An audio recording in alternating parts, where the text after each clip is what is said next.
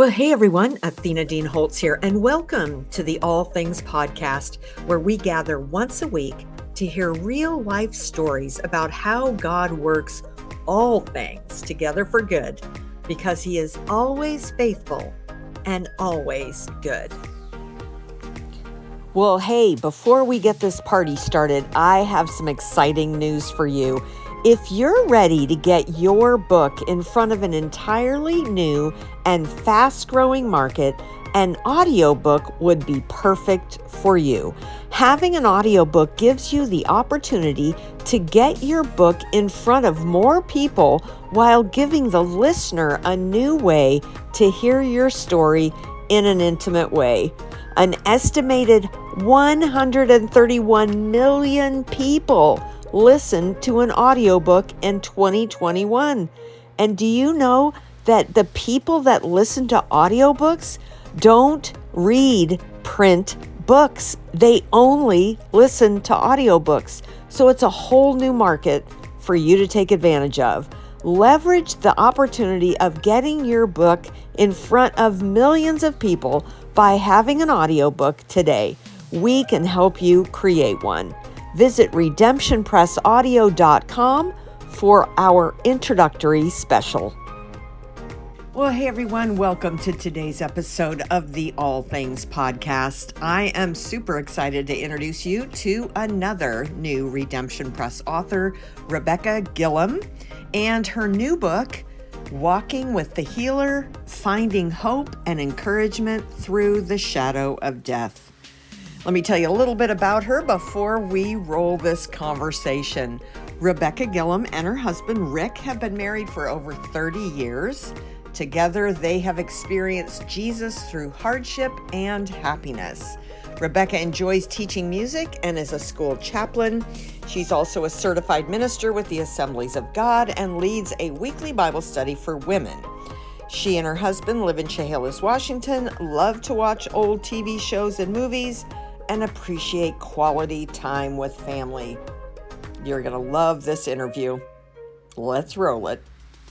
Well, Rebecca, it is great to have you on the All Things Podcast today. So welcome. Thank you. It's just wonderful to be with you today. Yes. Well, we are just super excited to have you on and talk about your book and your story. And as I always do, I love for our audience to get a sneak peek into how God works all things together for good in your life. And as I suspected, your favorite Romans 8:28 story goes right along with your book. So this is going to be a great conversation. But I would like to just start there, how God took a hard situation and worked it all together for good in your life. And then we'll go from there with just more about your story and your book. Well, I just saw God reaching out and touching us in new ways through my husband's cancer journey. And he brought hope and encouragement to us through the Gospels, through reading through all of the ways Jesus healed. And by doing that, then I saw him at work, and I was able to then write about it so that others could have that same hope and encouragement. So a bad situation like him, that's not a great diagnosis to have. No, it wasn't. But that God worked even in the midst of that to, it sounds like, draw you closer to him, show you new things that maybe hadn't been obvious before. Yes. And we were able to minister to others during that circumstances. We had a Facebook page and to give everybody updates. And people started just sharing things and Bible verses, and other people were ministered through that. We didn't even do anything. God was just reaching out and touching people through our circumstance. Well, I love how he used your situation to create a platform for others to connect and be ministered to. Yes. I love that. I mean, Yes. yeah, what a great way to see God at work. Mm-hmm. And if your husband hadn't been diagnosed, hadn't had the cancer, you wouldn't have had the page. You wouldn't have gotten to see him work like that. We wouldn't have. Wow. No. So your memoir, then we're going to kind of start unpacking this a little bit, is quite unique. Share a little bit about your journey. And now I've got some more questions for you. Okay. Well, in September of 2020, my husband was diagnosed with an aggressive form of lymphoma. It was called double hit lymphoma, where the cancer cells actually split off and go into other different areas of the body. And he and I, both being teachers, were told we could not go back to school. And so we had to hole up at home and take that year off. He went through 4 rounds of chemo, and by Christmas, he started going downhill. And then that's when I started reading the book of Luke and seeing the way Jesus healed and how he was meeting us in those same ways. And so then, because he was going downhill, they stopped chemo, went to radiation. We had 10 sessions of radiation, and that's when we learned that his body was just riddled with all of the cancer. So we were sent up to Swedish Cancer Institute in Seattle and for more aggressive treatment. And this book is all about that journey and what happened through that. Wow. So cancer being often the most debilitating illness that affects people not only physically but mentally. Yes. How did you and your husband make it through? We had a large support system. My husband's school, they had T-shirts made and bracelets made and sold those, gave us the proceeds from that. They provided care packages and meals. I said my sister created the Facebook page that brought everybody together as well. We had over 100 people just on that page alone praying for us. And then my school community, of course, and our church community and family and friends bringing meals and gifts and praying for us. So they really let us know we weren't alone because especially in this time of COVID, we couldn't go places. We couldn't do things really. And so we were very isolated. Wow. So what is perhaps the one thing that people forget about when supporting someone who's experiencing cancer or maybe a similar illness? It is that it's very isolating, especially in this time of COVID, because you can't go anywhere. You're homebound except for doctors' offices and you feel alone. You can just really feel alone. And so that's really important to reach out to those who are struggling with this because it's a scary time. And to think that you're just dealing with this all alone can be very, what's the word I'm looking for? Very depressing. Yeah. Depressing. Yeah.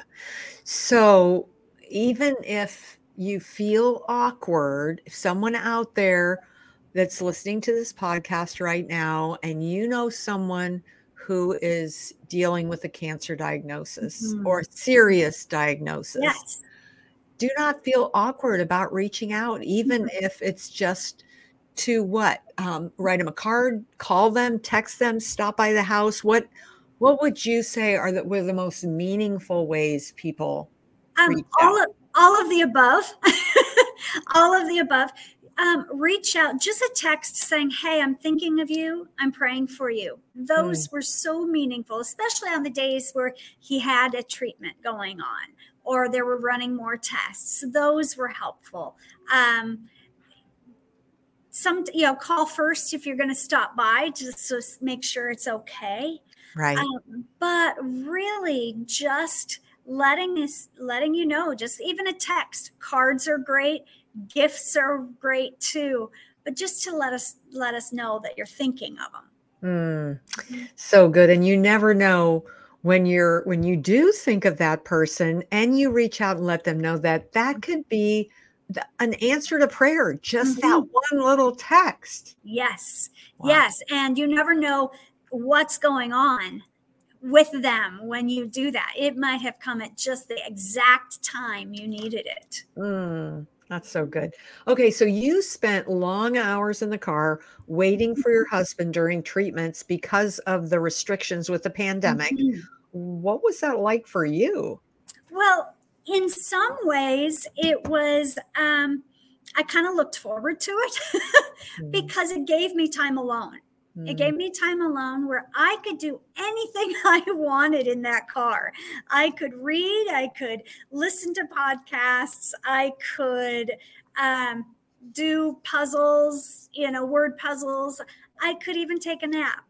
And so those were good times. Usually there were a couple of times when he was in there much longer than expected. One day I had to spend 8 or 9 hours in the car while he was in the emergency room, and I had no idea what was going on. They weren't communicating to me, so that was scary. That was hard, but God again brought people there, brought my niece and her husband there, and brought me dinner and talked to me through windows of the car so that I could just have some sort of communication and some human interaction while I was waiting. Oh, so good. So, how do you find that Jesus brought healing and support to those that he came in contact with in the Gospels? This is so fun because I saw it in many different ways. First of all, Jesus saw people who were overlooked or outcast. He knew what was going on and he had compassion and he reached out to those people. And that brought healing to their soul, being recognized, being seen again. Jesus knew what people needed most. Of course, they needed his salvation, but he also knew that their physical needs were preventing them from reaching out to him more too. And so he healed their physical needs. He touched those who were shunned and isolated from others that many of them had never been touched for years and years. Jesus said the word. Sometimes all that he needed to do was say, "You are healed," and it was done. He wanted people to ask for healing. So he asked them, "What do you want from me?" And that showed their faith in him. He healed through the faith of others. When others were not able to come to him on their own, friends and family brought them to him. And then finally, of course, it was his crucifixion and resurrection that healed our lost souls and healed us all from the consequences of sin. So good. Save the best for last, right? Yes. So I think I kind of know the answer to this because we've talked a little bit about it already, but there might be more you want to add to it. What are some things people who want to be the hands and feet of Jesus, what are those things that they can do that would help the most? Check in with people. Again, call, text, FaceTime. If they're going to the store, just call them and say, "Hey, what do you want at the store?" Sometimes a lot of people say, "What do you need?" Well, maybe we don't need anything, but man, ice cream might sound really good or something like that. So ask them, "What do you want? What can I get you that would cheer you up or help you?" And then also, when you're reaching out and you want to help them, don't necessarily ask, "What can I do to help?" Because it's so overwhelming. It's hard to come up with something sometimes. But I had a friend who said, "Hey, I want to come and rake your leaves for you." Or, what errand do you need run? What can I do that way? So give specific things that you could help with. Suggest some different things. Oh, I love that. Because then you're not putting it on them. I mean, it's got to be a time of a lot of foggy brain when you're, when you're just facing the battle, day in and day out. Not only does your brain feel mushy and like fog, but it's hard to think. Mm-hmm. Definitely. It really is. It really is. Wow. So what are some kind messages and words of encouragement that people can offer to someone who they want to help? Say, hey, I'm thinking of you. Send some Bible verses or encouraging notes that way. I had some friends say, I heard this song and thought of you, and sent links to a song and things like that. Or even some funny things just to lift you up.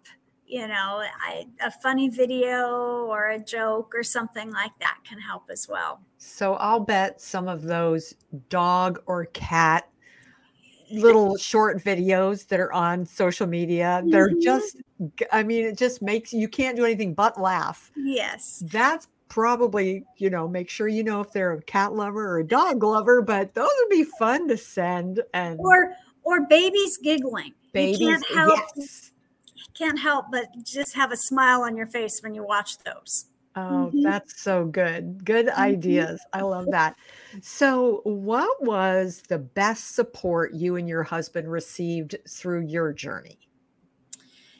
Our best support was the fact that we weren't alone, that we were brought meals at times, and that helped. And we'd have a phone call saying, hey, I made some soup tonight. Can I bring you some soup? And we're like, sure. Well, then they brought not only soup, but salad and bread and a dessert with it too, So that was helpful. We had some wonderful friends who knew us well, who would put together these baskets of our favorite things and things to help keep us busy. That was a big thing. How are we keeping busy during this time? And so we had puzzles and we had movies to watch and things like that. So that was very helpful. I love that. Well, okay. So if you, it doesn't have to be a scripture, but if you have a thought or a scripture that you would like to leave with our listeners that maybe is to that person that's like you, the caregiver, the one who is probably pretty weary and sometimes probably discouraged, what would you encourage that person with? First of all, caregiving is a very difficult thing. And the times when the person that you are taking care of are sleeping 18 hours a day or whatever, you're alone. And so my saving grace was getting into the Word, was just reading the Bible and the Psalms. I loved reading the Psalms because all the emotions are there. Right. And I could pour out my heart and whatever I was feeling to God. And I guess that's my biggest thing is whatever you're feeling, take it to Jesus. He can handle all of our feelings, and he's felt all of our feelings. Right. And so that's my encouragement is just reach out, tell him what you're feeling, ask him for help because he's there. He is there. Yeah. I love that. Okay. So if we've got some people listening today that would love to reach out to you either on social media or your website, whatever, what is the best place for them to find you? Okay. I have an author page on Facebook, Rebecca Gillum, author on Facebook, Instagram, RebeccaGillum.author. It is my handle there. And then again, I made them really easy. RebeccaGillum.author@gmail.com. There you go. Sweet. Well, thank you so much for being with us today. Very, very encouraging story and just some great tips for those of us who don't really know what to do and we want to be a blessing, but we really kind of don't know how to do it. And you've given some very clear suggestions that I think would equip many people that are hearing this. So thank you so much, Rebecca. Oh, you're more than welcome. Thank you. All right. May God continue to bless your ministry. Oh, thank you. Amen. Well, thanks so much for joining us today for the All Things podcast, brought to you by Romans 828 Bookstore and Redemption Press. If today's episode encouraged you, we would love to have you share it with your friends on social media and maybe even leave a review on Apple. That will help the algorithms get us up higher to the top when people are searching for podcasts that can bring them hope and encouragement. So thanks again for joining us today, and I look forward to seeing you again next week. Bye for now.